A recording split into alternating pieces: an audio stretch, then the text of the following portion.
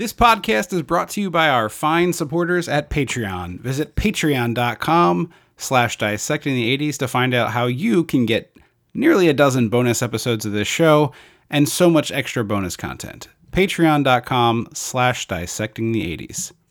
Welcome to Dissecting the 80s. I am Trip Lano, one half of the Mega Podcasting Powers. And with me, as always, the king of Fake It Till You Make It, the Macho Andrew. Andrew Lano. Very true. I was going to go with Crown Prince, but I thought the king was funnier. Two takes at one joke on this podcast. We are in the thick of Listener Request Month. One more coming next month on the Patreon feed for those there. So visit patreon.com/dissectingthe80s. You can get the final episode, also by the same director, of My Blue Heaven, which will be out on the Patreon feed in June. Don't know that we've done, I guess, we were supposed to do it with John Carpenter, but we had the illness problem. So back-to-back episodes by same director, has that happened? We must have done that. I thought we actually did one for John Carpenter before. Oh, that's right, because we did. It's January, No, it's the back strike. Oops All Carpenters. WrestleMania, Oops All Carpenters. Oops All Carpenters. You're right. I was like, I knew there was something. Well, we did it by accident this time. Well, I guess we did it by fate because it was determined by the random draw. Anyway, it is Listener Request Month. This is the pick of Tom from our Patreon, and it's the Michael J. Fox film, The Secret of My Success. Let's hear it from Tom. Hey, guys. This is Tom from Patreon. I'm just calling to introduce my choice this year, which is a 1987 comedy, Secret of My Success. Glad you picked this one. This isn't what I'd really call a good film, but I think it's a lot of fun. I think it's really underrated, and I think there's some solid performances in it. Also, I'm really not sure how well it's remembered, so I'm glad you guys are getting it out there. I think this movie is just like Michael J. Fox at the height of his 80s charm powers. I mean, very slapsticky. I always thought he was really an underrated physical comedian anyway, and I think it really shows through here. Also, the soundtrack for this movie is low-key great. It's painfully 80s, but in the best way possible. Night Ranger, Pat Benatar, Bananarama, David Foster. It's a lot of fun. So anyway, I hope you guys have fun with this. I appreciate you guys doing what you do, and I'll talk to you again next year. Thank you, Tom, and always appreciate the support, and thank you to Tom and all of the Patreon supporters who've helped make this show real. As we said, we watched The Secret of My Success, and you know what that means. We gotta go back. We gotta go dissect the 80s. It's your dead-end mailroom job. So get your dead-end mailroom job. When the Mega Powers explode. I'm talking about the 80s. Oh, yeah. Great Scott. Cream of the crop. Oh, yeah. Mega Powers, yeah. When this baby hits 88 miles per hour, you're gonna see some serious shit. Timed up to coincide with the release of Michael J. Fox's documentary, I realized, as for this episode, Still, which people have been really raving about. I saw some clips of it. He's a cool dude to be so upfront about something so challenging in his life. So impressed by that. God, what a charming young man. Oh, he was. Though, huh? Oh my gosh. Quite. Probably the best actor of the people that mostly get by on charm that we've ever talked about, I would say. See, I think he is talented too. Agreed. That's what I'm saying. He's like, but there's people that we talk about that coast by on charm. Like Dolly Parton in her acting career is coasting on her charm. No offense intended. Right. No. That's exactly what the point I was making, though. I'm saying, like, Dolly's got the charm meter is full. I think MJF is, like, nearly full, if not totally full, and also talented. Yeah. It's like he's got both. It's pretty impressive.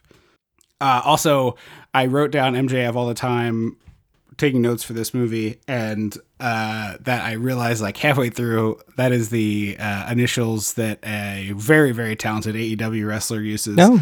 He's like one of the best heels in the world. So I'm going to try not to say MJF all the time, because the wrestling people listen to this podcast, I'm not sure how many of them there are, but they'll be like, wait, what does it stand for? About? His name is Maxwell Jacob Friedman, and he's better than you, and you know it. Does he wear, like, the sweater around the shoulders and, like, boat shoes? Burberry scarf. I was close.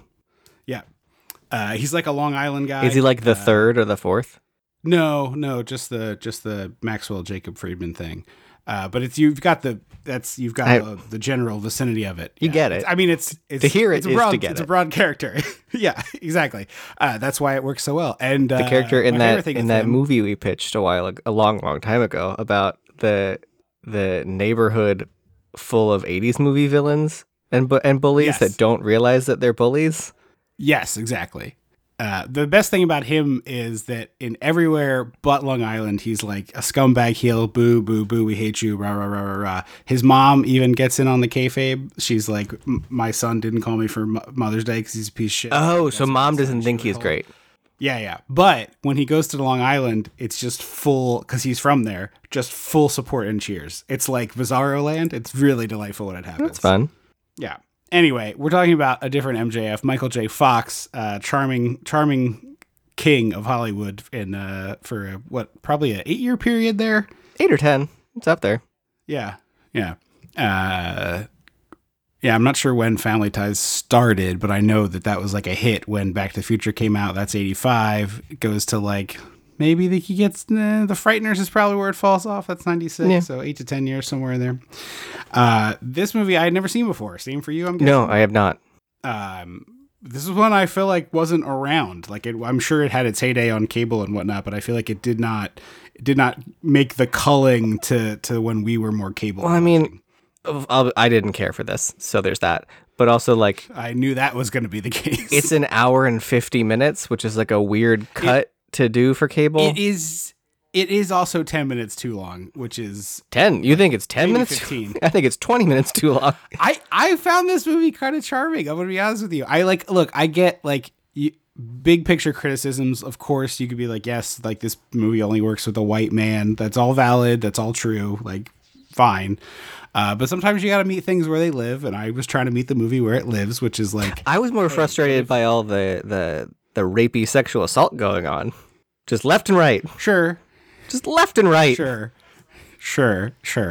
Well, this movie is operating under the old logic, which is that it's not sexual assault when it happens to a man, you see. I know. But like I said, sometimes you got to meet the movie where it's at. And the premise of this movie, what if the most charming man you ever met faked his Which way I'm into pretty the sure is boardroom? just I get it. The plot of the musical How to Succeed in Business Without Really Trying. I mean, you would know that more than me. That's not one I think I did a number for that in some dance class, but I've never seen it. Wasn't Daniel Radcliffe in? He was at one point. That was it. I could see a Radcliffe, like if you were to remake this movie, a Radcliffe is a perfect choice. Not now, Radcliffe. He's a little too old, I think. But well, okay, fine, yeah, fine. But I see what you mean. Fine, but in terms of talent and looks, like I mean, he's my favorite working actor. So you think? I have never been disappointed by a Daniel Radcliffe movie. Like, he has infinite money. He found the infinite money glitch, which is being something ridiculously powerful and successful when you're like 8. And so everything and do it of your own accord. Yeah. Every single thing he does is the most interesting choice he could make. Like, he doesn't do anything because he has to. He does only the things that he finds interesting. It is so fascinating. Like, the stuff he chooses is inevitably extremely interesting. Was he in the D&D Are they all movie? good? No. No, but he probably would fit right in there. That's what I thought he was in that for some reason. No, you got your Chris Pine. Very entertaining movie, by the way. Yeah. I don't know if the guy from Detective Pikachu and also Jurassic World. Yep. Way better in Pikachu. You got always looks like she just smelled a fart, Michelle Rodriguez.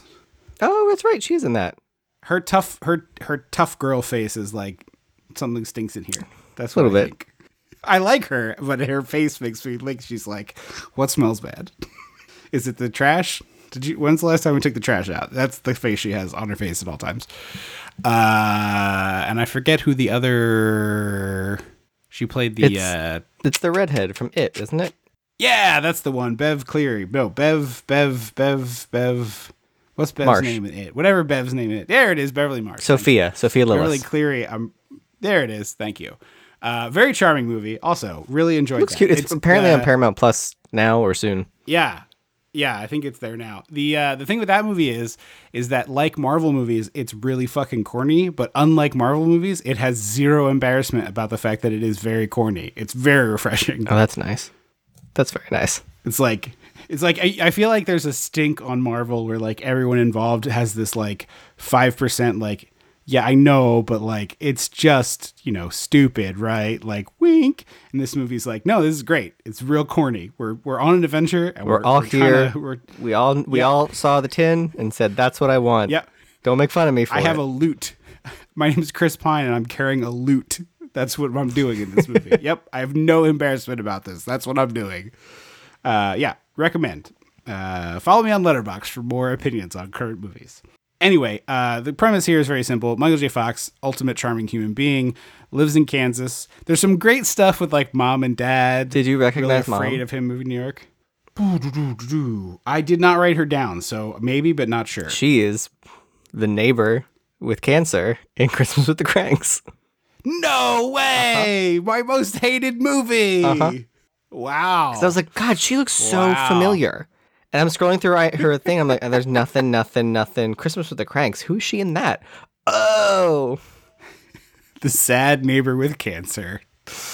This is directed by Herbert Rass. I think I wrote that down. It could be a Ross. My handwriting is atrocious. But he also directed, in addition to this, My Blue Heaven, which we'll touch on the Patreon in June.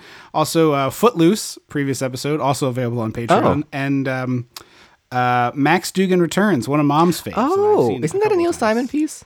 If it isn't, it is like the greatest Neil Simon. It's like an AI wrote a Neil Simon. If it's not a Neil Simon, you know, that's one. That's the one that like because it sounds like a sequel, people were confused. Yes, it's a charming little movie. It's not got a lot going on for the podcast, I don't think, but it's a pretty charming little movie. You got your Matthew Broderick. It's like a sweet little story, kind of like if Princess Bride didn't have the fantasy elements, just like the grandpa part of Princess Bride. It's like a sweet little story. I know, but it's not a great sell.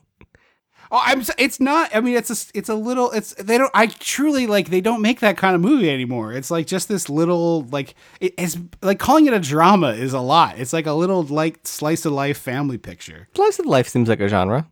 Yeah. But it's like, there's no real stakes to it. And, you know, everybody's pretty much happy at the beginning and then happy at the end. There's not like a great, like, there's some character arc and journey, but it's not like anything great. As much like this movie, honestly, where it's like Michael J. Fox's arc is like, he's a goofball. He fakes his way into the boardroom, spoilers, and then over the course of faking his way into the boardroom, just like makes friends with enough famous rich people, or not famous, but rich people, that he can just like become the king at the end. It doesn't make any sense.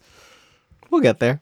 Yeah, but I love the terrified parents, and then we immediately go from like terrified parents to, and it's funny that they actually use this song later, which is a movie crime, and we'll get to it. But I was thinking of the like, this is a very meh theme song. Yeah, not good. It's Night Ranger, the band who did Sister Christian. I thought it sounded like very close to Sister Christian the whole time. Yeah, it is. It's because it is them. I was like, I've never heard someone try so hard to be an 80s hair metal band without being one. No, they were. They just didn't for this. Also, that reminded me, this is the only time this is relevant. One of my favorite jokes on Parks and Rec was they had the music festival, and the band that was like finishing up their set before Jeff Tweedy's fake band came on was Bobby Night Ranger. Oh, yeah. And it was a Sister Christian cover band that dresses like Bobby Knight, which I was like, that's a Bob's Burgers level joke, but I love it. Anyway, but there's like these babes, like it's like everywhere down the street, it's just like babes, and it's like you can see like in a different movie Michael J. Fox would do the like sunglasses. He acts as though he's never seen a woman before. I mean, he's from a small town in Kansas. There were probably only like 6 eligible women. But he acts as though he's Encino Man, or what's the other one? Not Encino Man. What's the other one? I mean, I really feel like this is the appropriate. Okay, remember we watched Footloose and the whole movie that was a long time ago. The small town in Kansas. But like, you remember that the high school had 30 people in it in all 4 grades. It was like he would feel like Encino Man. It's not Encino Man. It's the other one. It's the bunker one.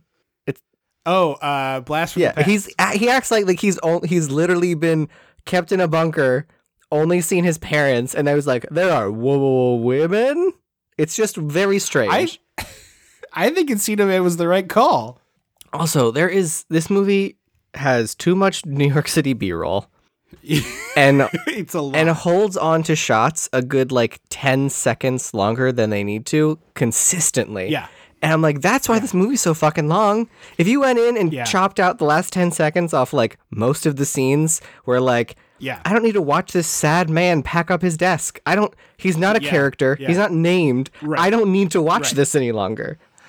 Yeah, this should have been a sad guy walking to the elevator, and Michael J. Fox like looks at the office. Who's that guy? Yeah, exactly. Well, yeah, of course, yeah.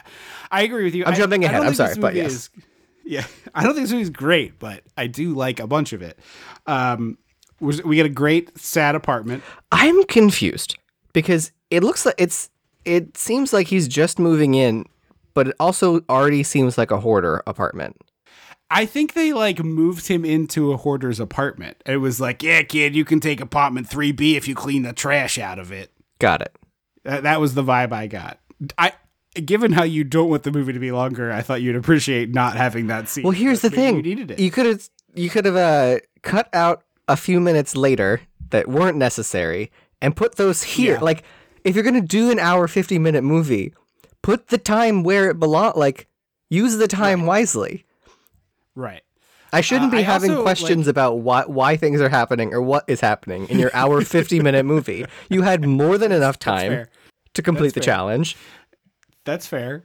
So he gets fired on day one. It's the same thing as Don't Trust the Bee. Yeah, you're right. That is exactly the plot. I did not remember that until you said it, but that is the plot there. Fired on day one, and then it's just this series of interviews. We get him answering questions and stuff. Explanation of just how shitty the job market is and always will be and has been since time immemorial. Yeah, it was the how do you get an entry level? How do you have experience for an entry level job? It's an entry level job thing being the bit of this movie from 1988 or 89, I forget, something like that, or maybe 91. Yeah, I'm gonna look it up while we're talking. But that being the beat is like kind of hysterical to me, like that it just persisted forever. Also, we get a quick one scene. Guess job, not cameo, but Bruce McGill, 87 is correct. Bruce McGill, great, popping up character guy. Was he in Seinfeld too? Because there's a number of people in Seinfeld in this movie. A lot of Seinfelders in this bad boy. D-Day in Animal House is the biggest one for Bruce McGill. I can't remember if he did a Seinfeld. I don't think he did a Seinfeld. He's the one with the like real flat top and the bushy mustache. Yeah, the first interviewer. Yeah. Yeah, it's we need people with experience. Well, I went to college. No. You have to do our training program. Well, then what's the point of college? Like, everything's broken. Yeah, it's good. Burn it all down and build it back up. It's all fucking broken. McGill plays it perfectly. And I love the one right after where he has this very fake resume and the woman is like, you're too experienced. Mm-hmm. Also, we immediately get to a payphone and he's calling home. And I'm sorry. You could not call Kansas from a payphone. You would have had to have a bucket of change to make this phone call. Unless he did collect. Was that a thing? I guess he could have called collect, but I can't imagine he wants to like project to mom and dad that like I have to call you collect. Because he's claiming this is the phone in his house, remember? Oh, that's right. That's right. And then we get a shootout. This is the funniest scene in the movie to me, honestly. This because it was so early, I was like, okay. And then it just like doesn't do that. This movie bought a lot of goodwill from me with this scene. I was like, oh, this is magnificent. Like, great physical comedy from Michael J. Fox. Tom alluded to that in his message as well. And I had watched the movie before I saw his message and was like, oh yeah, he like this movie is a really good physical comedy showcase for Michael J. Fox. I agree. The only thing I would have liked more is if a criminal had jumped through the phone booth next to him and like taken the whole phone booth down. Yeah. And it's just Michael J. Fox, like, it's the whole phone booth, and it's like the phone is on a stalk, and he's still there. Yes. Like, oh, okay, gotta go, mom, bye. Click, and then the thing falls over. Or it could have been like, love it. He's like, okay, mom, I gotta go, and then the guy tackles through it, and it breaks the phone, so he's just left holding the phone and no cord. Yeah. He then goes home and pulls a loose slice of pizza out of a bag. Mm-hmm. What are we doing? They hadn't invented the plate in the bag technique in New York City yet. I think the plate was in there, but so I was like, why is there a bag at all? Just put it on a plate. Well, they sometimes when you get the to-go slice, they do this the plates. It's usually the 2 plates like fanned out, slice on the plates, and then that whole thing into a bag to keep. I've never gotten a bag. I mean, I did a lot of slices in college, and we never did a bag. It was it depends on the situation. If it's clearly like a walking and eating, then they're not giving you the bag. But sometimes you're doing. Sometimes they'll put another plate on top. Like if it's kind of rainy or something, they'll give you the plate on top moment. Yeah. But I've seen the bag version of the 2-plate method. She tells him to go visit his Uncle Howard, who is like your standard 80s businessman. It's kind of great, this scene as well, that she goes into this guy's office. Also, the movie kind of implies air quotes around Uncle Howard, and I kept waiting for it to be like, you're not actually my nephew, this is a big misunderstanding, to be like a punchline. Because she says that he married someone who, he married a family member who then died. Yes. So it's like very tangential. Right. It seems like he's never met this guy. And Patty from Elvira is his secretary, who frankly should have played a larger part in this movie. Yeah, she's really good, and it's a way too small part for. She adds a lot. Well, I just mean like in general, like her being in on the scheme would have been like a fun dynamic. Yep. And she's like covering for him as he does a quick change, doing both roles, saying hi to him. Like, I think because she missed opportunity. She's the entry into like, oh, the charming thing is going to work, because he talks to her. She's like, he doesn't have any room in his appointments. Can I leave a message? And he's like, yeah, hold on. Walks over to this photocopy machine that's just inexplicably in the hallway. Yeah, right. Photocopies his face and is like, hi, I'm your nephew, and leaves it on. Genuinely great bit. That's funny, love this bit. And she's so charmed by it. She's like, all right, I'll see if he's available. Like, she's totally buys in on this, which I get. It's Michael J. Fox. How could you not be? Yeah. But also, like, at the end, it's also a funny story. Like, hey, boss, this guy says he's your nephew and did this. Like, will you entertain this for a few minutes? Yes. Susan Kellerman, by the way, in addition to whatever movie you said that I Elvira already, Elvira, Beetlejuice, Planes, Trains, and Automobiles, and Last Holiday with Queen Latifah. She's like the German mean lady. No way. About that. Yeah, the one who's like stealing the secrets. Your soul. I did not know you're dying of cancer. Yeah. I didn't know that was her. That's fun. Yeah. We get immediately a water fountain meet cute between MJ Fox. Well, he has to get hired first. Yeah, okay. He meets with his uncle. I did gloss over that. And there's a whole conversation in which his uncle says, among other things, this company borrowed more money from banks last year than Mexico did. And I was like, why is a company borrowing so much money, my dude? Isn't your job to make the money? I thought that was your whole thing. Oh, you see, you got to borrow the money to make the money. Like Mr. Big Business feels like I don't have an MBA, but it feels like the baseline of what a business should do is make the money. Right, but it's like the thing that like rich people do, where they're like, I have all this money, let me take out a loan because I have the money, so let me spend your money, and then if there's a failure, I can figure it out later. I hate it all. Money's mostly just numbers on spreadsheets these days. I know. Well, also when he's talking to his uncle's like, "What do you do?" Like kind of grilling him. And at no point does Michael J. Fox go, I interviewed and accepted a position at this company doing this role, doing these tasks, and was hostilely taken over on the first day. Like, I was like, that feels like it's not nothing. Right. Also, you would think that given that a hostile takeover is later a plot point in this movie, that the hostile takeover in the first would be related somehow. The company will just be the same company, and so that gives the uncle an incentive to be like, oh, I hate those sons of bitches. You're hired. You know what I mean? Yeah. Also, we never know what his job was. Like, I truly... Someone, apparently, I think Roger Ebert said the script felt like they wrote it in the 50s and put it in a drawer and then pulled it out again in the 80s and didn't update it. Yep. Yeah, I would agree with that. It does have a definitely like Frank Capra-esque energy. Yeah, like they could have put, what's his name from... I guess that's not the 50s, but the point stands. No, I guess in the 50s. I was going to say, what's his name from Wonderful Life? And Mr. Smith Goes to Washington. Like, that's what I meant. Could have put a hit, Jimmy Stewart. They fired me on the first day. Yeah, exactly. I hadn't even gotten in my office.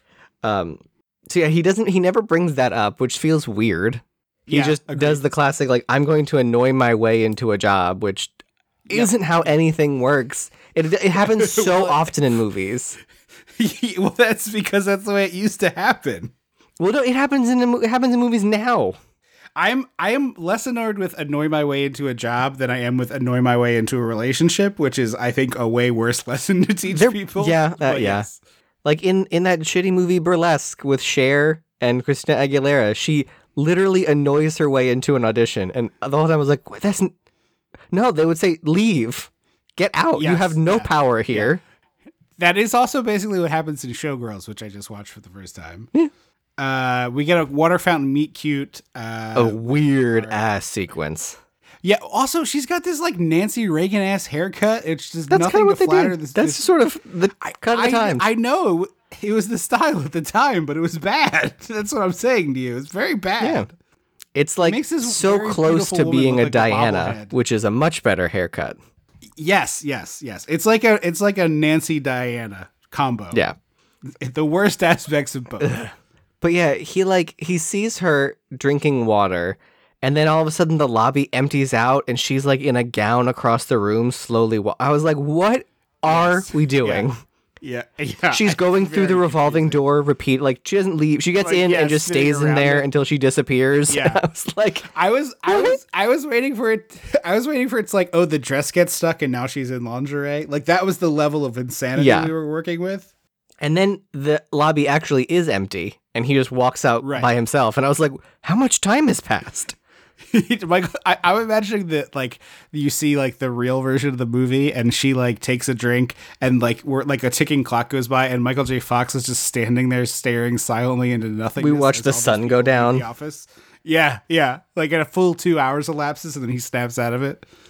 The writer of this movie, by the way, Top Gun, Turner and Hooch, and Anaconda. What a trio. Why I would not have guessed all of that. Yeah, right? I forgot to write their name down, so I apologize. Oh man, I was just watching something that, and I can't remember. There was like Tom Hanks was offered the lead in this role, but then Turner and Hooch and something else failed so badly they were like, "You're not good anymore. We take it back." And now I can't remember what it was. I don't know, but that's a weird choice because that movie stinks, but he's good in it. Yeah, he's always good. I guess it was like you didn't make any money. Yeah. So he was working in the mailroom now with his male Joan Cusack. Yeah, that's right. And his boss is a miserable son of a bitch. Really good performance from this guy. He's dressed almost exactly like Harry Dean Stanton in Alien, which really tripped me up. It's like the Hawaiian shirt and the captain's hat. It's the first of two really like you can't just do that. I'm sorry. Like that outfit is taken. You can't just have it. It'd be like if you did a movie now where unironically two characters dressed in the orange and blue tuxedos like Dumb and Dumber, and it was just like not a reference to that. Yeah, but just like, oh, we're just in this movie crime. Also, his mailroom manager certainly does not get paid enough to give as much of a shit as he does.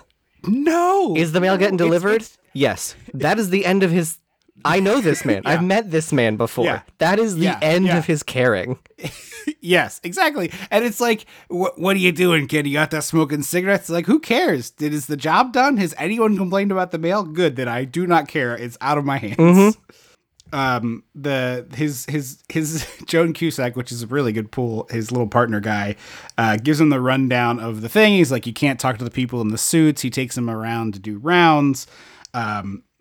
That Michael J. Fox is immediately seeing the flaws in the systems upstairs. Immediately he starts reading mail and memos, which I'm like, I don't know about like inter-office mail, but regular mail, that's a crime. That's just a straight up crime. Right. I can't imagine like reading a general memo is an issue, but he's opening envelopes. He is. It's like something about this feels at least against the rules, if not the letter of the law. And he starts saying like, wow, these two people have the same job title and they're not communicating with each other. And I was like, oh, are we going to get into like a Carol? And it's like, we find out that like the company's shady and they hire people with the same title or like slightly different titles. But like, right. I thought we were going to get into that and it was going to be more of a 9 to 5 situation. Yes. He's having like sort of long distance lust over. Oh, Helen Slater is the name of the actress of the Christy. love interest here, who was also Christy, also in Ruthless People, previous episode, and City Slickers, possible future episode, and Seinfeld. I'm pretty sure. Gotta be. She seems like I think she was. No, you know who she was? Becky Gelke. Girlfriend. I remember reading this. She was Becky Gelke. Oh, okay. Like she has the vibe of a classic one episode Jerry girlfriend. So they get a call in the mailroom. They're like, "Hey, we need someone to drive this woman home." And the guy's like, "That's not what we do here." And then they're like, "Hey, asshole, I'm the executive. Do what I say." And he's like, "Righto, yes, right away. Hey, Michael J. Fox, drive this woman home. Go drive a limousine." Which, like, I'm pretty sure there's specific limo licenses. I think. I would guess it seems like really challenging to maneuver such a big vehicle. I mean, I guess you don't need a license to drive like a U-Haul, and that's a differently big vehicle. Yeah, that's true. I don't know. It seems wild. But he's driving home, and the woman's kind of a jerk, and her husband's an even bigger jerk. It's Margaret Whitten from Major League. She played the owner of the team in Major League. The one that they have covered up with Post-its, and they're like revealing she's supposedly naked underneath. You've never seen Major League. I'm realizing. I was like, did we do this on the podcast? And I'm not remembering. Like, there's no way he's seen Major League. Right. Pretty good, pretty funny movie, if I recall correctly. Probably wildly problematic. I have not seen it in many years. But so he's driving her home, and this is where we get also pre-GPS. So like, how does he know where to go? Right, he asks her for help, and she's like, "Just take me home." She's kind of channeling, the actress from Arrested Development. Oh, Jessica Walters. Yeah, she's kind of doing like that Jessica Walters aloofness of like, "Oh, what could it cost? $10?" Like that kind of thing. Yeah. But this is where this is an egregious movie crime. Ferris Bueller used Day, and this movie uses it fucking twice. And the second time, I have big notes about the second time. We'll get into it, but Day Bao Bao. It is Day Bao Bao has been taken and spoken for. It's okay if a movie doesn't use it in an iconic way, or if it's like some little B movie, who cares? This Ferris Bueller was a huge hit, like a massively successful movie. It is a significant part of the movie that this song plays. It's off the table. I'm sorry. You can't make another fucking plane movie and use Highway to the Danger Zone. Tom Cruise took it. It's off the table. It's also That's how these things work. Day Bao Bao is around a car in Ferris Bueller. You can't use the dirty. I've had the time of my life. I'm sorry, it's taken. You can, but not in a dance sequence. Right? Yeah, exactly. Unless you're doing like a reference to it, or we're gonna do a montage of the relationship. Something like someone's probably dying. I honestly feel like it would be a movie crime in any case with that song, but I could see a possibility what you're talking about. But certainly you can't just 1 year after Ferris Bueller be like, I got the perfect song, the one from Ferris Bueller. Yeah. Let's use it 2 times. He also compliments her, and she immediately gets horny, and it's like the smallest of compliments. It's so sad. It is very sad. But then they're like really Tarantinoing her feet, and then she puts on lipstick, and clearly was directed by someone who's never put on lipstick, because she like, I don't know how they did it. She like pulls the top off, and the lipstick is already completely out. Yes. It's like, I was twisted entirely. And I was like, what are we doing? I was wondering if it was like some lipstick based technology where it's like, with our lipstick, when you pull it off, it initiates the twist for you. So it's like one motion. The only thing I know similar to that is they were called flip glosses in the late 90s, where it looked like a lighter. Flip? Like F-L-I-P, yeah. Okay. It looked like a lighter, like a tiny lighter, and you would flick it, and the little lip gloss, the little like lid would pop open, and the gloss would pop out. It was like a Bonnie Bell or one of those like lip smackery kind of things. Okay. Speaking of things where we're talking about something that we don't fully understand, I got a nice email. I understand makeup. Okay, but you were talking about like the specific type of lipstick. We got an email that I was going to read and I forgot about it. I'm just going to read it now, even though it's kind of a tangent here. But we got an email from a listener named Brad. Looks like Brad from California on the Traveler's Checks things. And he said, because those are also a plot point in the Love and Death and Candy shows. So I'm also remembering them from those too. Okay, the Traveler's section. Yes. Yeah. So he said, early on in widespread European travel, it was difficult to get cash unless you went to a major bank in a capital city. So Amex established offices at popular destinations and to provide services, and then became trusted by the British government to help with money transfers for soldiers in World War I, as well as delivering packages and other services. Yeah, yeah. And a lot of times in old films, you see overseas travelers find reliable sources of money and services there. It was the first and by far the most widely accepted around the world. American Express travelers' checks were the preferred way to carry money worldwide for Americans for many, many years. I'm 55, and growing up, I remember references to the reputation of American Express in the media. This part's funny. I was just going to tell it to you, but everyone can hear it. It's fine. Thanks for your podcast. I'd listened more, but I've never been a fan of horror, so I haven't seen about 50% of the movies you cover, which I found very funny. Thank you, Brad. That was good info. Yeah, appreciate it. Always like to hear from listeners out there. Dissectingthe80s@gmail.com if you want to write in the show. But yeah, she had her lipstick twisted all the way up, which just isn't how you do it.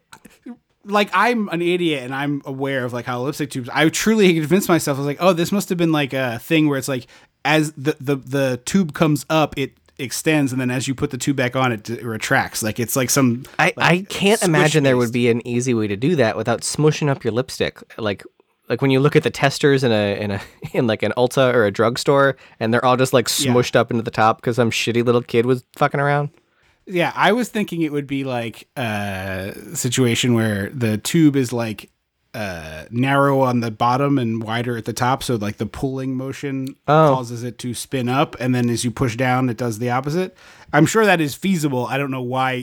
It's one of the classic what problem are we solving? Yeah. It's click twist is not a hard thing to fix. I do love the divider fight. They're he's trying to put up the privacy thing. Yeah. She keeps taking it down. They're going back and forth, and she's very clearly angling to get boned here. She comes in hot. It also leads to a great gag where they're having the fight, and clearly he loses, and she's being really flirty, and then the windshield wiper spray. It's real cheesy shit, but I laughed. Yeah. And so this part I didn't hate yet, because I was it's established why she would come on to him. It's not like in fucking Halloween 3 when this 20-year-old waif was 70-year-old man with a mustache, do me in this gross hotel.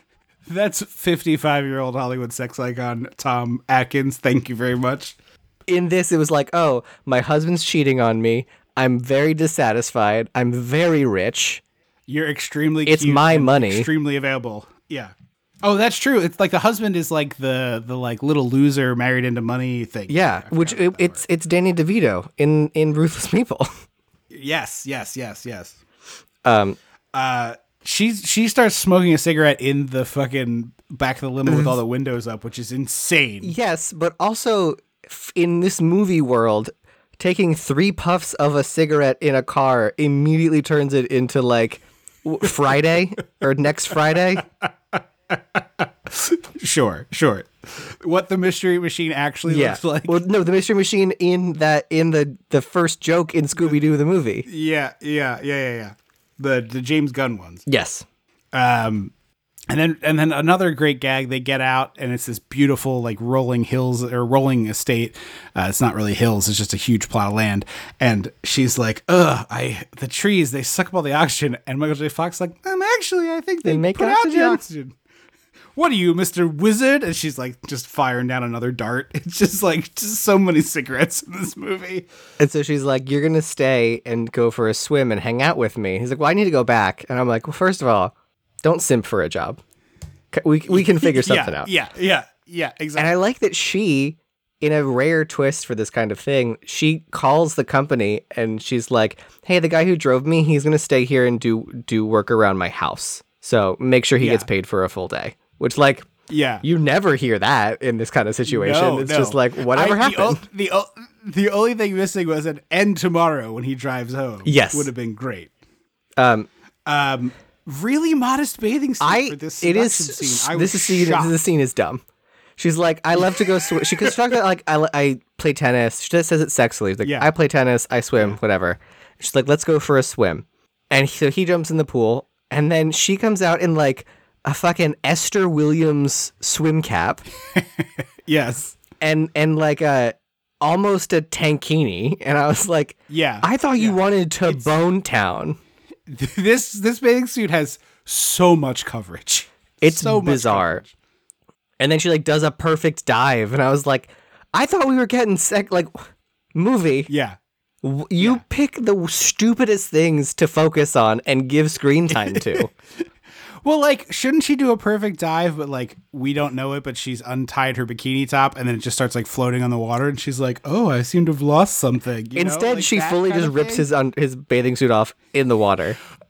Yes, and this is not a movie crime because it's a good bit. It's the Jaws theme as she's, like, attacking him This is underwater. excellent use of the Jaws theme. Extremely good bit. There is a predator in these waters. Yes, exactly. It's very good. Also, I'm sure this is like an HD thing, but Michael J. Fox is clearly wearing nudies. Yes, they're so weird looking. It's like a full diaper thing. Yeah, it looks like he's wearing Spanx. Yeah, but like really, like they're like a pair of very chunky men's briefs. Like they look padded. Yeah, it's weird. So they bone, and she's like, I like you. I'm going to get my husband to give you a leg up in the company. And this fucking hayseed goes, no, I want to earn my way up. And then proceeds to not do that. So, like, I don't... No. It drives me nuts, because I don't know what the moral, quote-unquote, or, like, whatever is. Because his whole thing is like, no, I want to earn it. I want to do it myself. And then doesn't do that. So he does technically do it himself, but earn it is the absolute wrong word. Like he does, he's like, no, I won't get my way up through sex. I'll get my way up through lying. Like they're both not great business strategies. Better.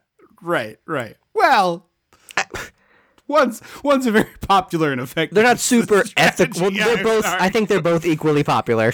I think unethical. I think they're both equally quote unquote popular in common. Unethical for sure. I think they're popular. Both unethical. Yeah. Yeah. I was like, what are we? Yeah. I was like, I was like, this is annoying because I was like, oh, he's gonna like be his own person and like it's gonna be a thing. Yeah. And also, this is where we realize, much to the I was joy mad I didn't think of clock this before. Every user of internet pornography, apparently, that she's his aunt. Step aunt. He's an aunt. There's no step aunt in this thing here. This is just a full aunt. Well, no, I think it is technically if she married after. Oh, you're right. She's technically a step aunt. Yes, that's right. Isn't that how that works? Second wife. So this is I got it wrong. That's even funnier. Hi, step aunt. She's a step aunt. Yeah, step aunt. Step aunt and step uncle are the dumbest like qualifiers. Yeah, right. I think this is because you and I we had a family where the parents' friends were aunt and uncle without any issue. A handful of them, yeah. But I have not like everyone, but like the few close family friends were aunt and uncle. But I have encountered recently the use of Mr. and Mrs. or Mr. and Miss. So instead of being Uncle Trip, it's Mr. Trip. Oh. Which is a thing that is more prevalent down here, I suppose. But I'm not. This is not to throw. Like they're both fine. Like I don't really care. But it's interesting. Basically useless. But I have encountered that recently with friends' kids and friends of friends' kids, where it's like, oh, it's Mr. Trip. Go say hi to Mr. Trip. I didn't realize that. I mean, I only have a couple friends. I've never like encountered it before as an adult in like having babies stage of their life. So yeah. I had not encountered it until I was an adult. That was new on me, but apparently it's pretty prevalent. Like a lot of people know that one. Huh. Yeah, Mr. and Mrs. first name or Miss first name, depending on the person. Interesting. So I always knew uncle. Yeah. Yeah. I told my friend, I was like, your baby's going to call me auntie. I'm going to be her kooky aunt like in Sabrina. The husband comes home and Michael J. Fox It's Uncle Howard. Uncle Howard comes home. Really great leap out the window. It's good. Like it's a perfect, like, he looks graceful for a moment, and then it's a belly flop, and he's just, like, in the bushes with dogs all around. Mm-hmm. Very good. Perfect putz thing. And then Uncle Howard, this absolute putz, as speaking of putzes, his wife is naked with just a sheet over her, and she's like, hey, I was feeling romantic. Like? And he's like, hey, any roast beef in the fridge? I need a sandwich. Like, what are we doing, bud? Yeah, I needed the Danny DeVito treatment that, like, he doesn't love her. He never loved her. Like, yeah. I need the sitch. So at this point, we're going back to New York City. Michael J. Fox is like walking on the street, and I pause the movie. TMI, pause the movie. Need to go to the bathroom. Okay. Come and sit back down, and in the perfectly framed on the thing is this Monopoly guy extra, huge curly mustache, bald head, and I'm like, oh, ha ha ha, what a funny extra that I noticed in the movie. Monopoly Man is like a tertiary character. He's one of the board movie, members, right? but clearly was like an extra that got bumped to featured extra role, because like it's a scene of like a mass of people walking down the street, and it's like Michael J. Fox and the other mailroom guy talking to each other as they walk down the street, and he's just like in the crowd of extras. Like they're not all heading to this office; it's just extras. Huh. And so my theory is he must have gotten like a bump up, or it was a situation where like I was imagining. Like in Halloween, the stories are like, we didn't have enough leaves. So we had to keep picking up the leaves and putting around where they're like, we don't have enough extras. All the cast get in the shot. Like everybody get in the shot. That happened to me when I did that shitty commercial for very dubious stock things. Yeah. They didn't get, I mean, I'm shocked they couldn't get enough people because it was the pay for what we had to do was stupidly good. And so, like, it was in a theater, and so, for the most part, we filled, like, I don't know, the front quarter half with all of us. And so, for the wide shots of the guy on the stage talking, it was that. And then they're like, oh, now we need, like, the audience shots, so I need everybody to move to the left side of the room, and we're going to shoot you for a few seconds. Then everybody go to the right side of the room, shoot you for seconds. Now, everybody go up to the balcony on the left side. Cool. And now the right side. So I'm in these wide shots, like the full like audience. I'm there 4 times. Yeah. That's great. Yeah. The reason why they didn't have more people is because they paid you well instead of paying you shitty. But you would think that more people would show up to this thing. Oh, I'm assuming they had like, we will take X number and just move them around, as opposed to like, let's fill the auditorium and pay them all a third. No, I don't know. That was my guess. I truly don't know. This I look it up occasionally, and I can never remember what it's called, because it was like, you have to join this exclusive club, and I was like, no. It's like fake stock tips, basically, right? Yeah, so it was basically like, it was an algorithm that constantly scanned the stock exchange, and when it noticed like a bunch of transactions that were out of character for a specific thing, like normally, Joe's Crab Shack doesn't do 100 points in stock. These are not real. I guess it's based on trading volume. Yes, like, and so the computer or the algorithm would go, that's a strange thing. They might know something. We're going to jump on it, also do some exchanges. So it was basically like looking for signs of insider trading while not actually being insider trading, but sure, you were benefiting. Honestly, kind of a smart move. I agree, but like it's still it is legal insider trading, and like he made a joke about that. The part where it becomes a scam is where you're selling this information to other people because it's not necessarily true. Yeah. I mean, the whole thing was predicated on like, there's no guarantees, but like this could be nothing, but we're assuming based on history, blah, blah, blah, blah, blah. Yeah. So Michael J. Fox discovers there's an empty office up on, the 5th floor, or whatever it is. And this movie is like 42 minutes in, and we start recapping what has happened already in this movie. And I was like, what are we doing? You've got to be fucking kidding me. I was there. It was 3 minutes ago. What are you doing? Mm-hmm. There's a track. There's like a running track on top of the building. Yes. Truly one of the recap scenes is, I rewound to check, 4 minutes. 4 minutes elapsed, and then they're like, by the way, 4 minutes ago. I hate it. I would absolutely freak out running laps. Never. I would be like, nope, I won't. Nope, not going to do it. I don't even have a big height thing. Like if we're just standing up there, whatever. Yeah. If you need me to run, I have a rooftop drink. Yeah, I'll have a rooftop drink. Whatever. I'm not running around on the like 40th floor. Yeah. Yeah, at the top of the skyscraper. Also, this is where I realized the Monopoly Man is a recurring character, because there he is running alongside the track, bright orange sweatsuit, big mustache, bald head. So this is where we find out that it's like hostile takeover is like imminent. This bad guy's buying up all their stock. Turns out to be played by Richie Rich's dad, Fred Gwynn. Oh, that's right. It's not Richie Rich's dad. It's Fred Gwynn. My apologies. Yeah, look-alike. They're pretty close. I just like. It annoys me that for a movie that's about business, it spends 30 seconds of this hour 50-minute movie talking about the real business of this company. Isn't it though? Like that stuff's so boring. I don't need but like in 9 to 5, which is my frame of reference for like a good movie about business, they explain like, oh, he is doing bad things. It's embezzling, I think, right? That's what he's doing. Because he's like I'm renting this warehouse to fill with goods, but the warehouses are empty. Oh, in 9 to 5. In 9 to 5, yeah. Yes, in 9. Yeah. Sorry, I was like, I don't think that's what they're doing here. Okay, yeah. And I think you're correct. Yeah, so in that, it's like he's embezzling in the company, and like it's very clear what the business you need to know is. And in this, it's just like business.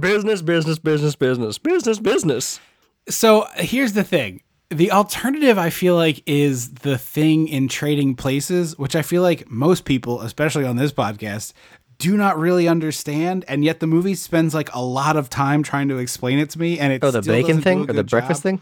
Yeah, the orange juice futures is like kind of a complicated thing. Like a stock takeover is not necessarily that complicated. Like a person who wants to take over your company starts buying up outstanding shares, amasses enough to have control and takes over. I don't need the business. It could have been like Uncle Howard is like, I'm married into this family. I'm not giving up. Like I need something that says like what his stakes are. Yeah, that's fair. Because you can do that, like something stupid, but like it's so strange that so much is just like business. It sounds like a child playing with a Ken doll. Yeah, for sure. So Michael J. Fox fixes his first problem. He puts his suit on for the first time, solve some problem in delivery, a logistical problem, like a shipping issue, and then. I also don't like. This is where it would have been helpful to know what his job was gonna be at the other company, or like. I thought we knew that he has a business degree. I guess, but business degree is so ephemeral. Like, sure. It's like saying I got a communications degree. It's like, okay, and what? I guess.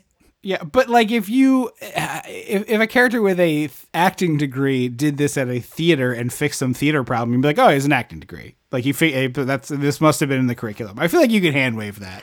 To me, a theater degree has more specificity than business, because theater is like there's only a handful of things for theater. Business is just like hand wavy. I think that's belying the fact that you have a little bit of a knowledge gap here. No, I know what a theater, but like I'm downplaying that a theater degree is not worth the paper it's printed on. Sorry. No, what I'm saying is like you perhaps are a little laggy in general business knowledge. I just feel like there's more to be gleaned, more to be learned in a business field. Yeah. So like he like I'm going to be a junior accountant or a junior account executive or whatever the fuck nonsense terms. Yeah. But like I don't know why Michael J. Fox knows this and is just good at this. Yeah. Because he's the most charming man in the world, obviously. That's the answer. That's the answer that the secret of my success, the secret of my success is I am more charming. Yeah. Personnel would know he didn't get hired. Like, I think this movie says it lasts 2 months. This would have lasted a week. Now, but not then. This shit wasn't automated. But personnel would know. Like, there's only, 5 hiring managers, 6 hiring managers that would be like, no one signed paperwork for this man. No one has any memory of interviewing him. But that's the thing is he's able to fake all the memos and cover his trail. That's like what he does here. Like this next sequence where he's like ordering office supplies and getting his nameplate and stuff is because he met all the people. He met all the people that really make the machines run on time. And so he's able to manipulate them.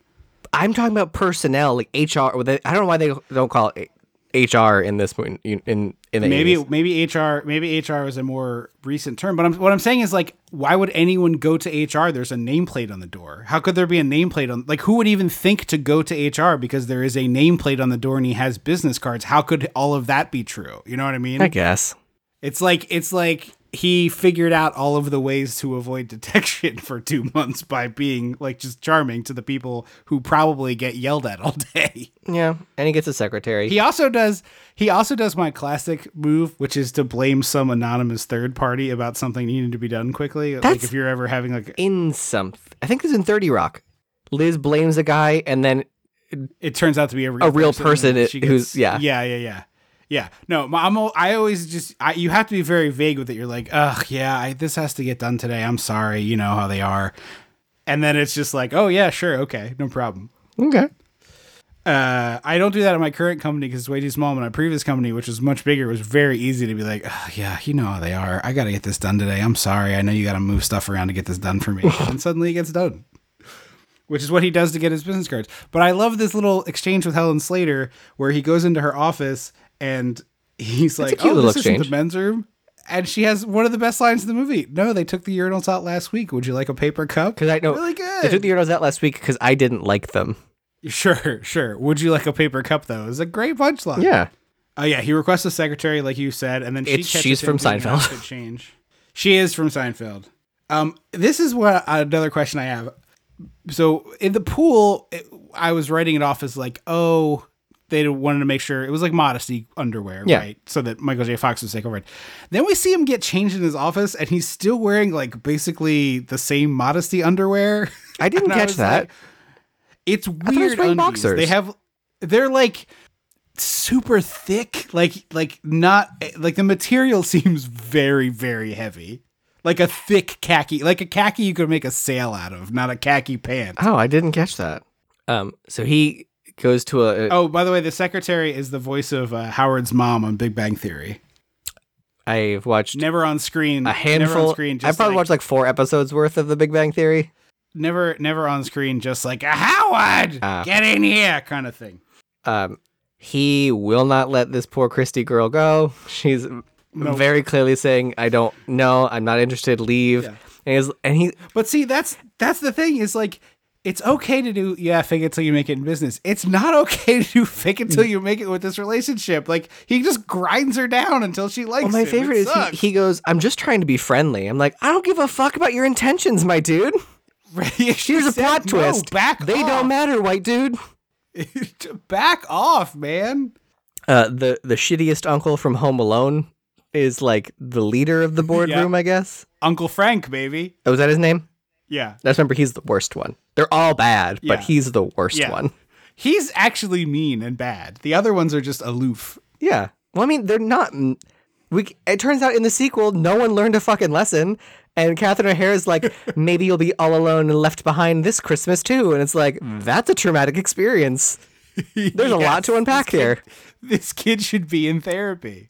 Although I will say, having recently watched the 2, it's more of a plausible mistake than you would think because Kevin is the one who screws up the second time. No, yes, it is. But the fact that Catherine O'Hara makes a joke about it, not cool. Agreed. So they're in a business meeting talking business, and how this hostile takeover means they have to cut costs. And I was like, I don't super understand the correlation between the two things, but okay. It's like if you cut costs, then you're in better financial shape. That's what all these companies do is like, oh, we need to look better financially. Let's just lay off a bunch of people. That's the move now. Disney is literally doing that as we record. Yeah, I wish the people would band together more. And say like, okay, fine, then we're canceling subscription services. Then we're not doing things. Yeah. Like, we the people have more power than we realize, but we will not mobilize because too many people simp for capitalism. Yeah. Also, Helen Slater played Supergirl, which I forgot until this half of my notes where I started calling her Supergirl because Helen Slater was too much to write. Oh, and then apparently I saw that she showed up in the new Supergirl show as a cameo. Sure. Yeah, they do. They like to do that. They bring in the old. The Flash. Possible future episode, I suppose. Supergirl. Sure, why not? He's flirting with her, and then he talks about he gets caught. Go ahead. He's giving his pitch. Michael J. Fox is, and he's like, "Oh, it's like Davis said in his memo." And the guy's like, "How did you read that memo?" And I was like, "Are memos a secret?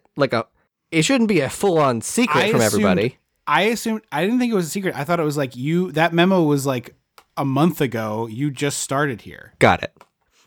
So he goes. I mean, the movie doesn't tell us that. Full on 80s businessman Futurama jargon.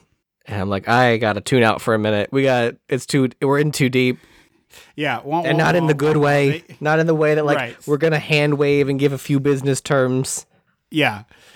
We cut to Michael J. Fox's working at home, burning the midnight oil, and the neighbors are going to Pound Town, and he starts playing a symphony because apparently they have like the exact same finishing sequence every night, which is pretty funny. It's cute.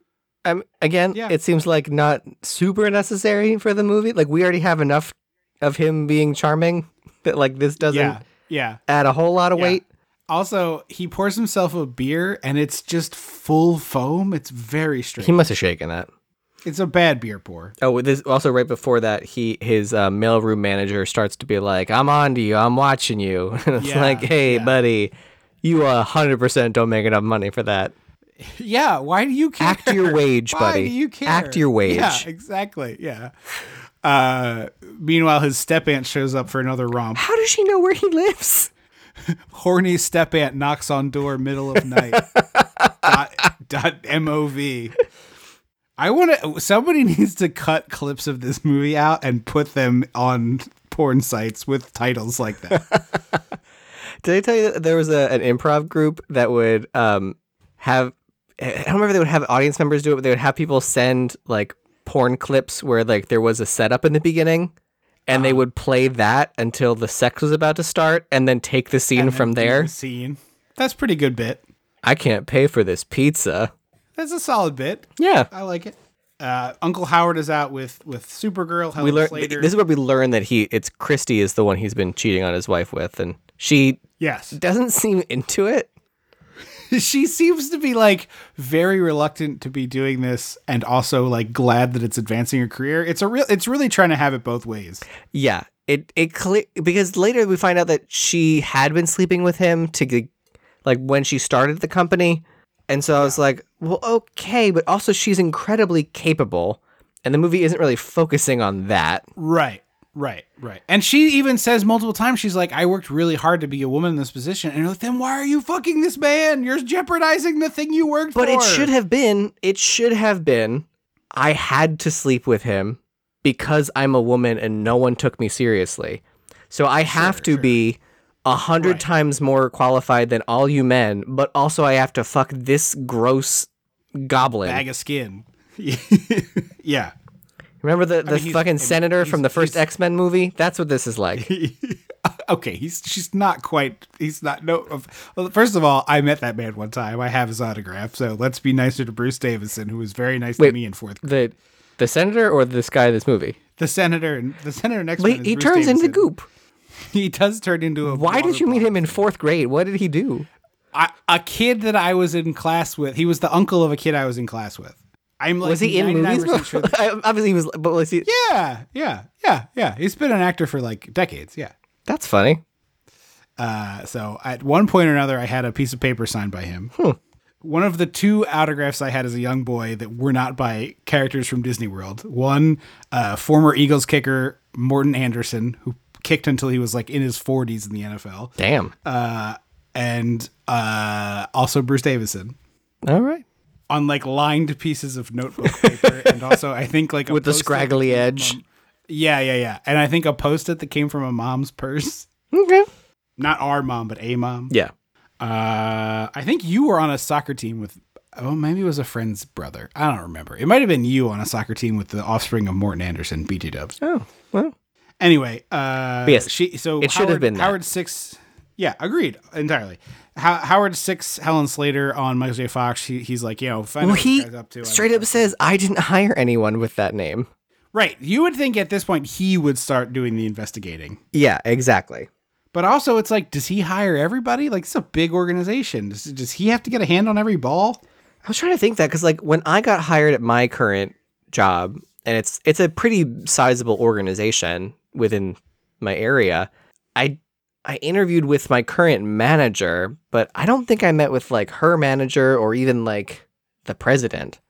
Yeah, I mean, once you get over like 50 employees, it stops being like the president is on every interview because like they have shit to do and that's too much time to waste. Yeah. And then so this is a weird thing that he's still doing both jobs, which like should have been a weird. He should have started calling out sick to the mailroom job.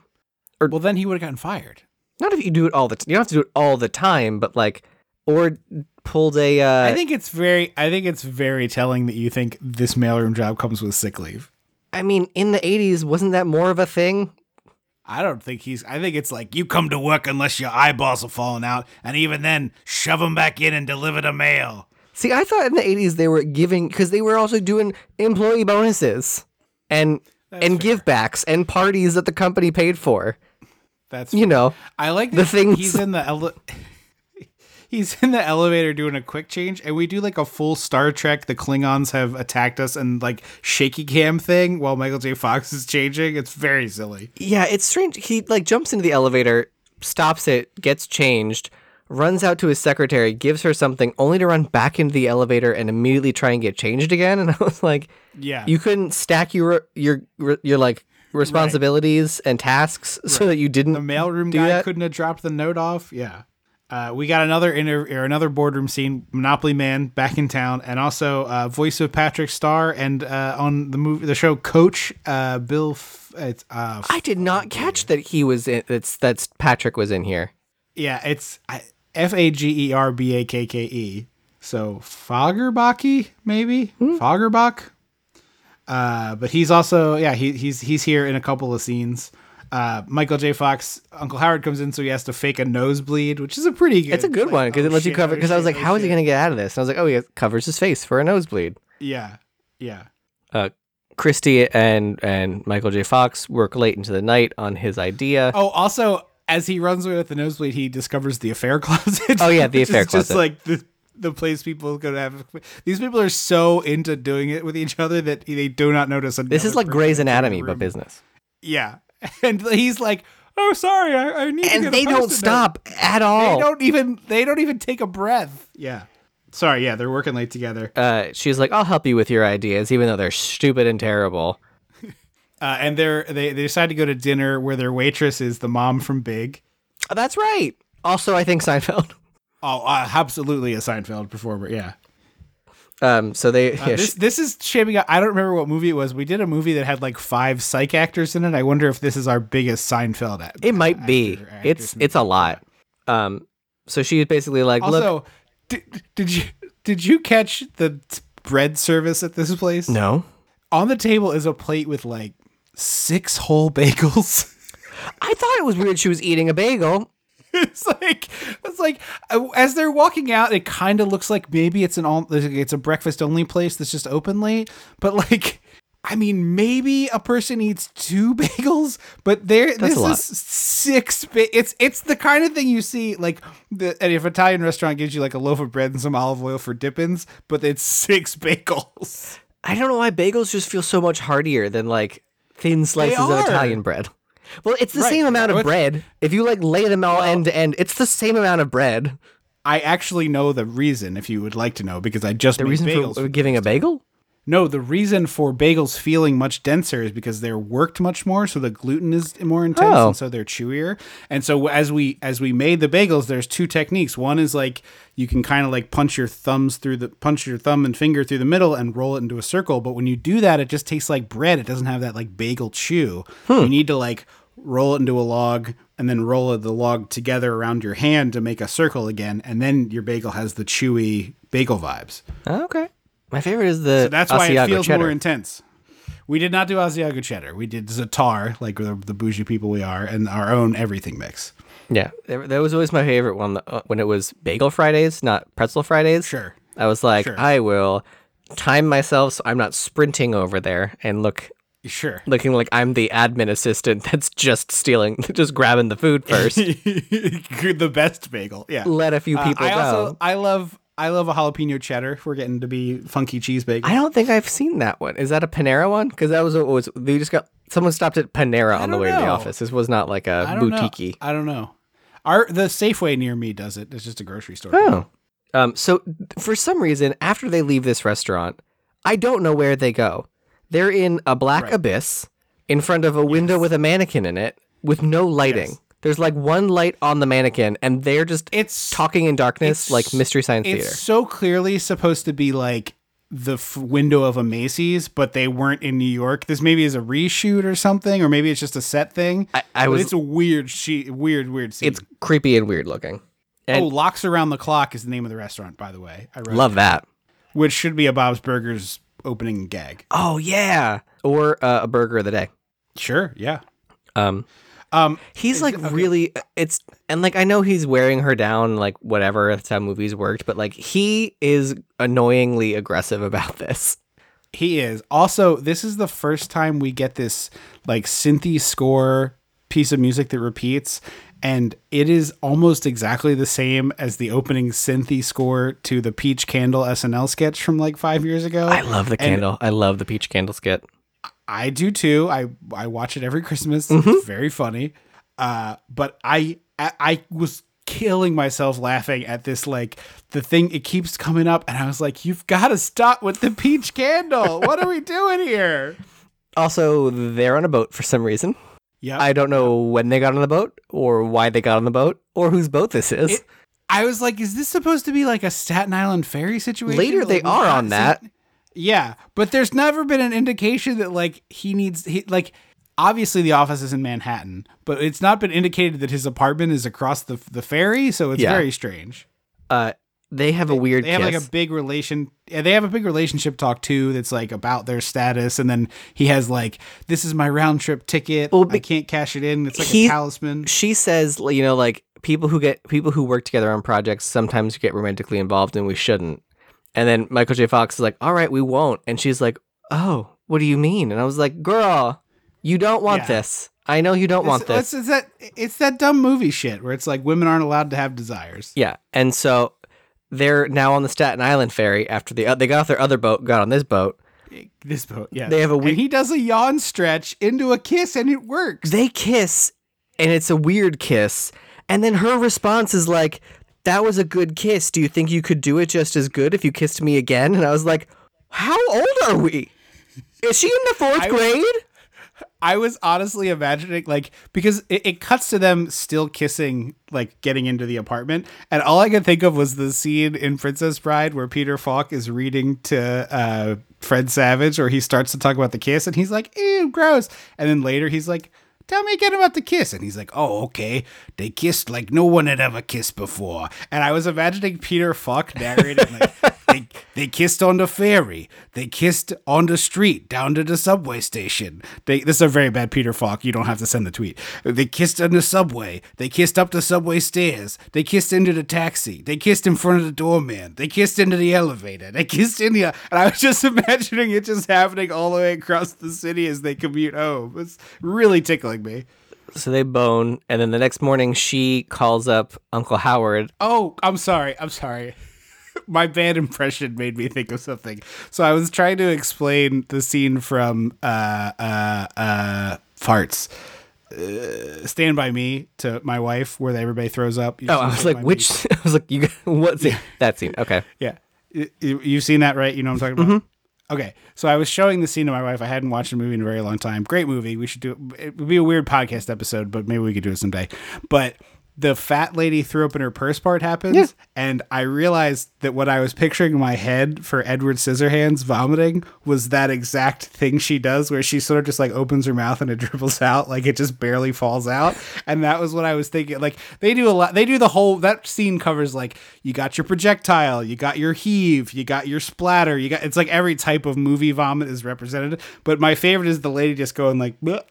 Well, and it's just like this actor's got like a big old spoonful of blueberry pie filling, and then just was like, well, out of her mouth. And that's what I kept thinking of with Edward Scissorhands and why I was laughing. I realize now I was just imagining this funny like bleh, puke from Stand By Me, but Johnny Depp in all that makeup just throwing up like a little like blah, blah, little blop out of his mouth. So that is why I was laughing so hard. It was like this very specific thing that I didn't even cognitively understand at the time, but it just was like, oh, this is what I was pulling. So anyway, I'm sorry. I got really off the track there. That's okay.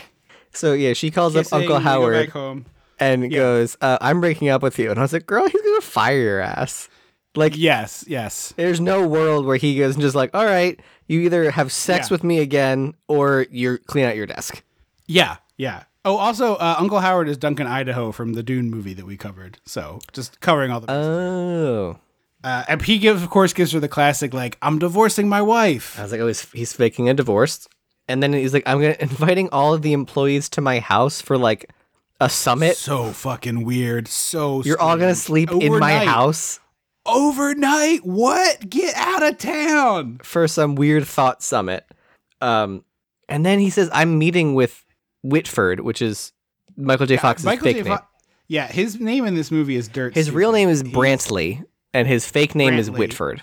Right. But he's like, I have a meeting with Whitford. And I was like, how did Michael J. Fox let that get scheduled? Right, exactly. It seems like a very avoidable thing to not be in a direct one-on-one meeting with the person who could find you out. Yeah, and then Michael J. Fox sees Christy, and he's like, hey, we had sex, didn't we? In the middle of the office. And I was like, oh. It's even worse than that. It's like, hey, I really enjoyed fucking you. You want to go again? It's like so crazy. The fact that you got there is something you should thank your fucking stars for, and don't push your luck. It's Supergirl we're talking about here. I really love the scene where Michael J. Fox's boss like catches his real boss, his mailroom manager. Yeah, and he starts doing this like real like Looney Tunes-esque chase, like up and down staircases and round they go. It's pretty good. Yeah, it's a little Ferris Bueller-y. It's honestly, it's like it. I don't think these characters interacted all that much, although I'm not a big Looney Tunes head. But it's like, oh my god, Rootin' Tootin' Cowboy Guy. Yosemite Sam chasing Bugs Bunny is the vibe I got. They probably did at some point. Yeah. It ends with this like crazy. Well, I guess no, that's Elmer Fudd. Elmer Fudd is the Elmer hunter. Fudd chasing. Yeah. Elmer Fudd. This guy's more animated than Elmer Fudd, but it's very much of like the Elmer Fudd chasing Bugs Bunny vibes. But this chase sequence ends with this like his Michael J. Fox's like mailroom buddy Joan Cusack is like, I'm gonna help him out, and like trips his boss with an extension cord that is wrapped around someone else's neck and causes tripping on the cord causes the boss to knock someone off a ladder down the stairs that he also goes down and drag someone by their neck down the stairs. Yes. And I was like, and these people are in chronic pain forever. Or dead. Or dead. The man with it around his neck might be dead. The boss would have died, and in dying killed 3 janitors who were like cleaning the guy up with the ladder who has the thing around his neck was like cleaning, and 2 other people were cleaning the stairs. And so it's like, oh, you killed 4 people to protect Michael J. Fox. Yeah. That's like the follow-up scene is like the phone rings at Michael J. Fox's apartment, and he's on the other dude's on the phone is like, you need to take care of me forever now, or I'll go and tell everyone what I did for you. And he's like, what are you talking about? They're all dead, Brantley. They're all dead. Click. So Michael J. Fox goes to his office and sees his uncle, so he has to pretend to be, he's like, oh, I'm my real self, not Whitfield. Yes. Yeah. It's honestly this part more of this is fun for me. Like, yes. Yeah. It honestly, this part, and then later when they get to the house and they're all creeping around. I hated that. I hated that creep. That creeping segment, I absolutely hated it. It really reminded me of the play you directed, Noises Off. We'll get into it. Okay. Are you? Oh, we'll get into it. We're almost there anyway. So she's desperate to bone Michael J. Fox. Aunt Vera is in Uncle Howard's office, and like I was like physically uncomfortable watching this. Step aunt seduces nephew. Step aunt seduces step nephew. Step aunt hungry for step nephew. Unsatisfied step aunt hungry for step nephew. In step uncle's office. Yes, there it is. And he walks in. Yes, but like I was like viscerally uncomfortable with how he is climbing the walls and climbing the windowsills, pulling away from her, saying no, and she I was like, I was just as uncomfortable with the way he was treating fucking Christy, but this I was like, I don't like this. Yeah, agreed. We go from this to Uncle Howard is doing like an interrogation as they have a really difficult workout. They're like running. Well, also there's a weird, he catches them and it feels like everybody knows everybody's lying. Yes. But then it's not. And that's why it's like, and immediately it's like, he has them running on the treadmill, and it's like, oh, he's going to be like, I know you're fucking my wife. And instead it's like, I know that there's something going on, but I can't figure it out. And so I need your help. And it's like, wait, what? Yeah. He's like, I want you to distract so I thought he was saying distract my wife so that I can pretend we're divorced for Christy. Yeah. I thought so too. Yes. But no, it's like, I want you to distract my wife so I can fuck this other woman in our home. Yeah. So they get to the party. Vera coming in hot, too horny. Too horny, and also she's like running down every man at the thing. She knows exactly. I do love that I'm like, I like this aspect of Vera, that she's like, no, I know everyone you need to know and how much money they're worth, and I can introduce you. Yeah, she says that she got her husband where he is, which is like, oh, okay, this is kind of an interesting wrinkle on this. Should have been introduced earlier. Like, yeah, it should have been very clear from the beginning. Like, she says it a few times, like, oh, I helped my husband up the ladder, but it's not like, right. Oh, I know every man with money in New York City because of my upbringing, and like, I'll make the introduction. Like, it just feels like this should have been put earlier. Agreed.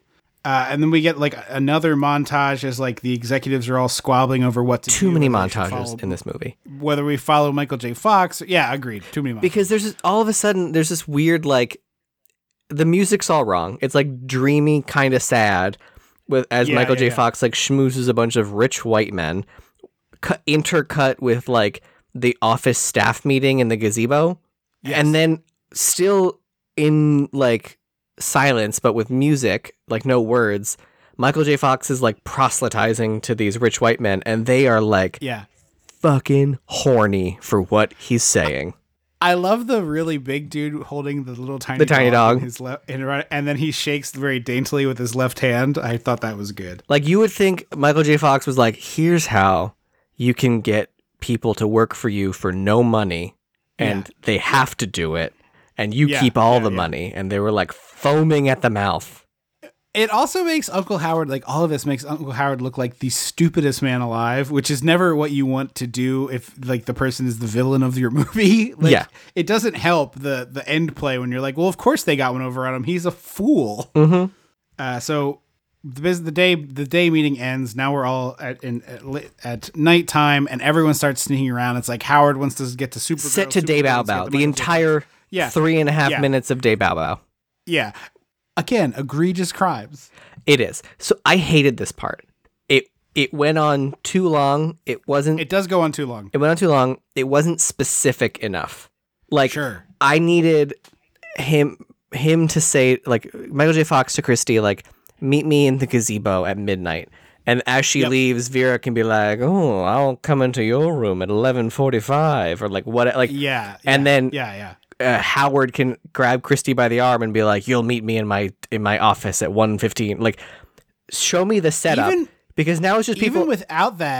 Even without that, if we just knew the layout of the house, like we knew where everyone's rooms were and how they could get to and from each one would help. But I agree with you. Like, that stuff would be a huge help. It's like very aimless and just like people tiptoeing, Scooby-Dooing around to Day Bow Bow. Yeah, it's full Scooby-Doo. And I was just like, it goes on too, like, do something. Yeah. If you're going to do that, you can do this well. Like, it's, I was like, this laughing French farce nonsense, noises off, like you said. But there's a French farce is so specific and fast. And a lot of people think that it's just like, oh, just do doors. And that's like, no. Yeah. It is a speed and a specificity.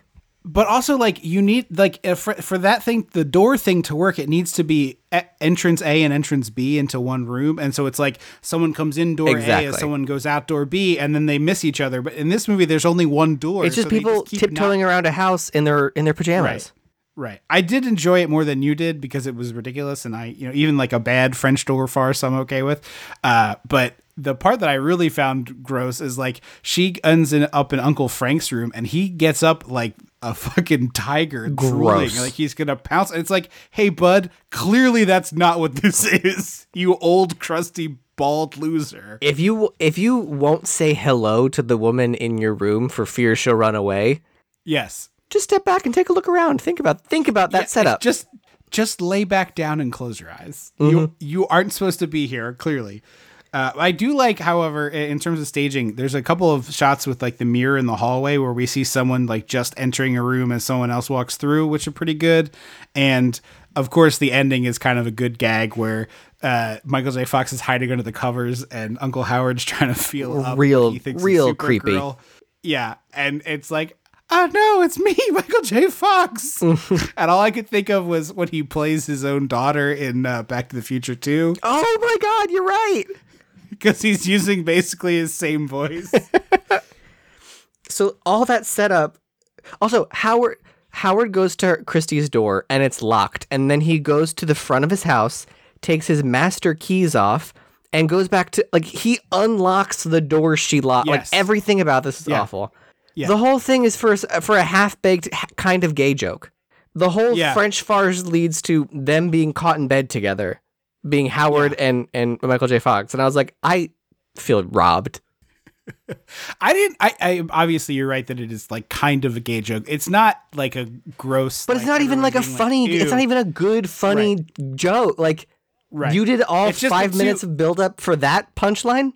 How dare you? It's just so that like, it's the easiest way for everyone to get caught, right? Like that it's the two guys are in the same bed and then it's like, wait, you're not who I'm supposed to be here with. Wait, you're not who I'm supposed to be with. And then the doors open and we finally see that there are two entrances to this room and the wife and Supergirl come in. Yeah. Finally, his identity is revealed. Yeah. And everything gets, it all comes unraveling here. Vera finds out that Christy is who her husband was sleeping with. And then Michael J. Fox is like, I can't believe you would have sex to advance your career. And I was like, you lied. Your career is a lie.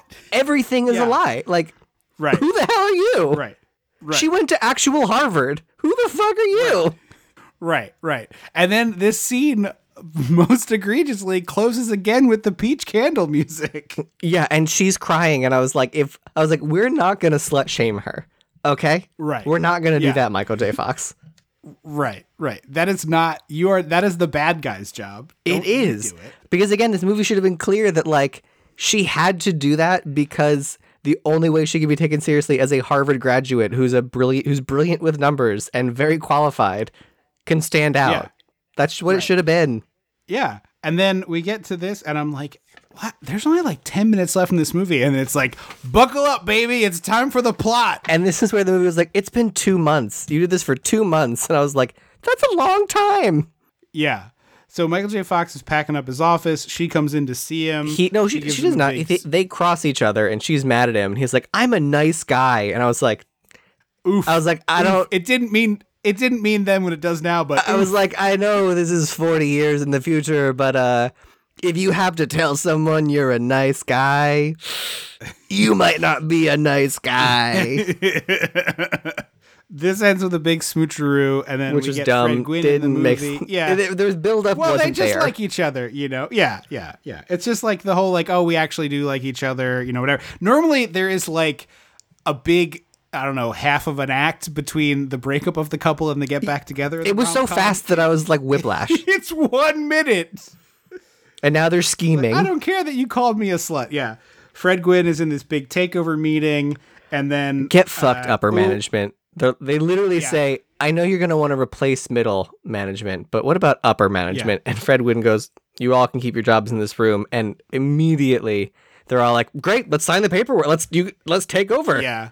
Yeah. Also, I really hate when a movie doesn't like tell us what's going to happen with these things, where it's just like you can surprise those characters without surprising me. Mm-hmm. Like they're like, oh, actually, it's a big stock buyout, and Aunt Vera comes walking in. My God, it's Aunt Vera's music. Step Aunt Vera's here with the chair. It's beyond that because Michael J. Fox walks in and is like, I just bought you out, Fred Gwynn, and I was like, yeah, what?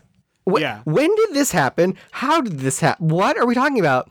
And then all of his like muckety muck rich white friends walk in and he's like, but the biggest investor of all is my step aunt Vera. Yeah. By God, she's got a steel chair. She's here to even the score. It's wild. Also, Vera never once expressed interest in business of like, no, my father wouldn't let me because I was a woman. Like, all she says is my dad started this company, and all of a sudden, literally the line you just tossed off, if it was said by her while she was in the limo, makes this finale much more satisfying. It is. But then she's just like, well, I'm here. Basically, I own 51% of this company. Yeah. And then it's like, you're fired. And they fire Uncle Howard and his lackey, Uncle Frank, get him out of there. That's a weird ending. Thrilled. Yeah. People come in like, yay. The mailroom buddy is like, we did it. And then Michael J. Fox is like, hey, Step Aunt Vera, I'd like you to introduce my friend. Step Aunt Vera sleeps with Male Joan Cusack. MOV. Step Aunt seduces best friend. MOV. The gang goes off to the opera. I don't know why we need to show all this. Them getting in a There's kind of a punchline with his tuxes on with his manager. It's the limo driver now. But it's not played as a punch. Like it's barely played as a punchline. Yeah. Also the boss, the mailroom boss, I forgot to say earlier, was in Maximum Overdrive and great sweaty procedural thriller Taking a Pelham 1, 2, 3. Who was he in Maximum? Was he like a one-off or was he like a character? Oh wait, hold on. No, I don't know. And then the other guy that I also wrote down, I forget. There's a bunch of business with the elevator keeps breaking because J. Fox keeps. Oh yeah, the elevator maintenance guy looked familiar. It's Hector Salamanca from Breaking Bad and also Scarface. He plays Shadow in Scarface. Two things But that's the end of the movie. I'm giving this like the lightest of recommends. It's like a Michael J. Fox movie I'd never seen before. So it's like, I've had this thing lately where I've been really enjoying discovering sort of schlocky 80s, 90s thrillers that I had not seen before. And since they're new to me, they play better than they should probably. Mm-hmm. So I've put this in the same category of like, it was new to me and it's a vintage. But it's also like hard to find. It's not convenient. No, so, like, for sure. That factors into it. Like if you have to like seek it out and like find it, and it's not good, I'm like, no. But if you can like find it on YouTube, sure. If this movie was accessible, I'd give it a soft, but it's no. I call this decent. This would be like a 6.5 for me out of 10. Or we seem like you're more in like the 3.5 out of 10. Yeah, more at a 4. I think there's charm to this. I mean, Michael J. Fox is charming. He is doing his damnedest, and I commend him for that. But he can't save everything.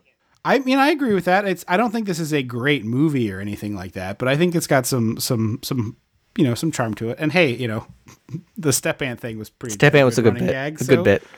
Yeah, good bit. .mov. I love it. So if you, I'm sure it'll pop up streaming eventually. That's how these things work. So you'll find it eventually. Thank you so much for listening. I will be honest with you. I don't know what our next episode is other than the one on Patreon. Oh, it's Indiana Jones month, baby. So we'll be back. We'll be back in 2 weeks with probably Raiders of the Lost Ark first, maybe Temple of Doom second. I'm not sure which order we're going to do them in, but we're doing both Indiana Jones movies. Spoilers for schedule. And then over on the Patreon next month, we will have My Blue Heaven, which I have not seen in a while, but I've enjoyed much in the past. So looking forward to that. Don't forget to hit us up on Facebook or at Dissecting the 80s on Twitter, or send us an email, dissectingthe80s@gmail.com. Thank you again to Brad from California for sending that. I hope I got the name right. It was 20 minutes ago recording time, which is like 4 eternities. Yep. Thank you so very much for listening to the show. Thank you for all of the Patreon support from the people there. Don't forget to visit patreon.com/dissectingthe80s and get more of this podcast. Thank you so much for listening. Thank you for years of support. This is the end of Listener Request Month, so really, really delightful. Not the end, but this is the end of this listener request. This is the end of the main feed Listener Request Month for 2023. So that's what I was trying to say. It sounded like you find out like we're never doing Listener Request Month again. So no. We will definitely do this again in the future. It's coming back. Thank you all very much for listening. I've been Trip Lano. I will always be Andrew Lano. Until next time. Don't you forget about me.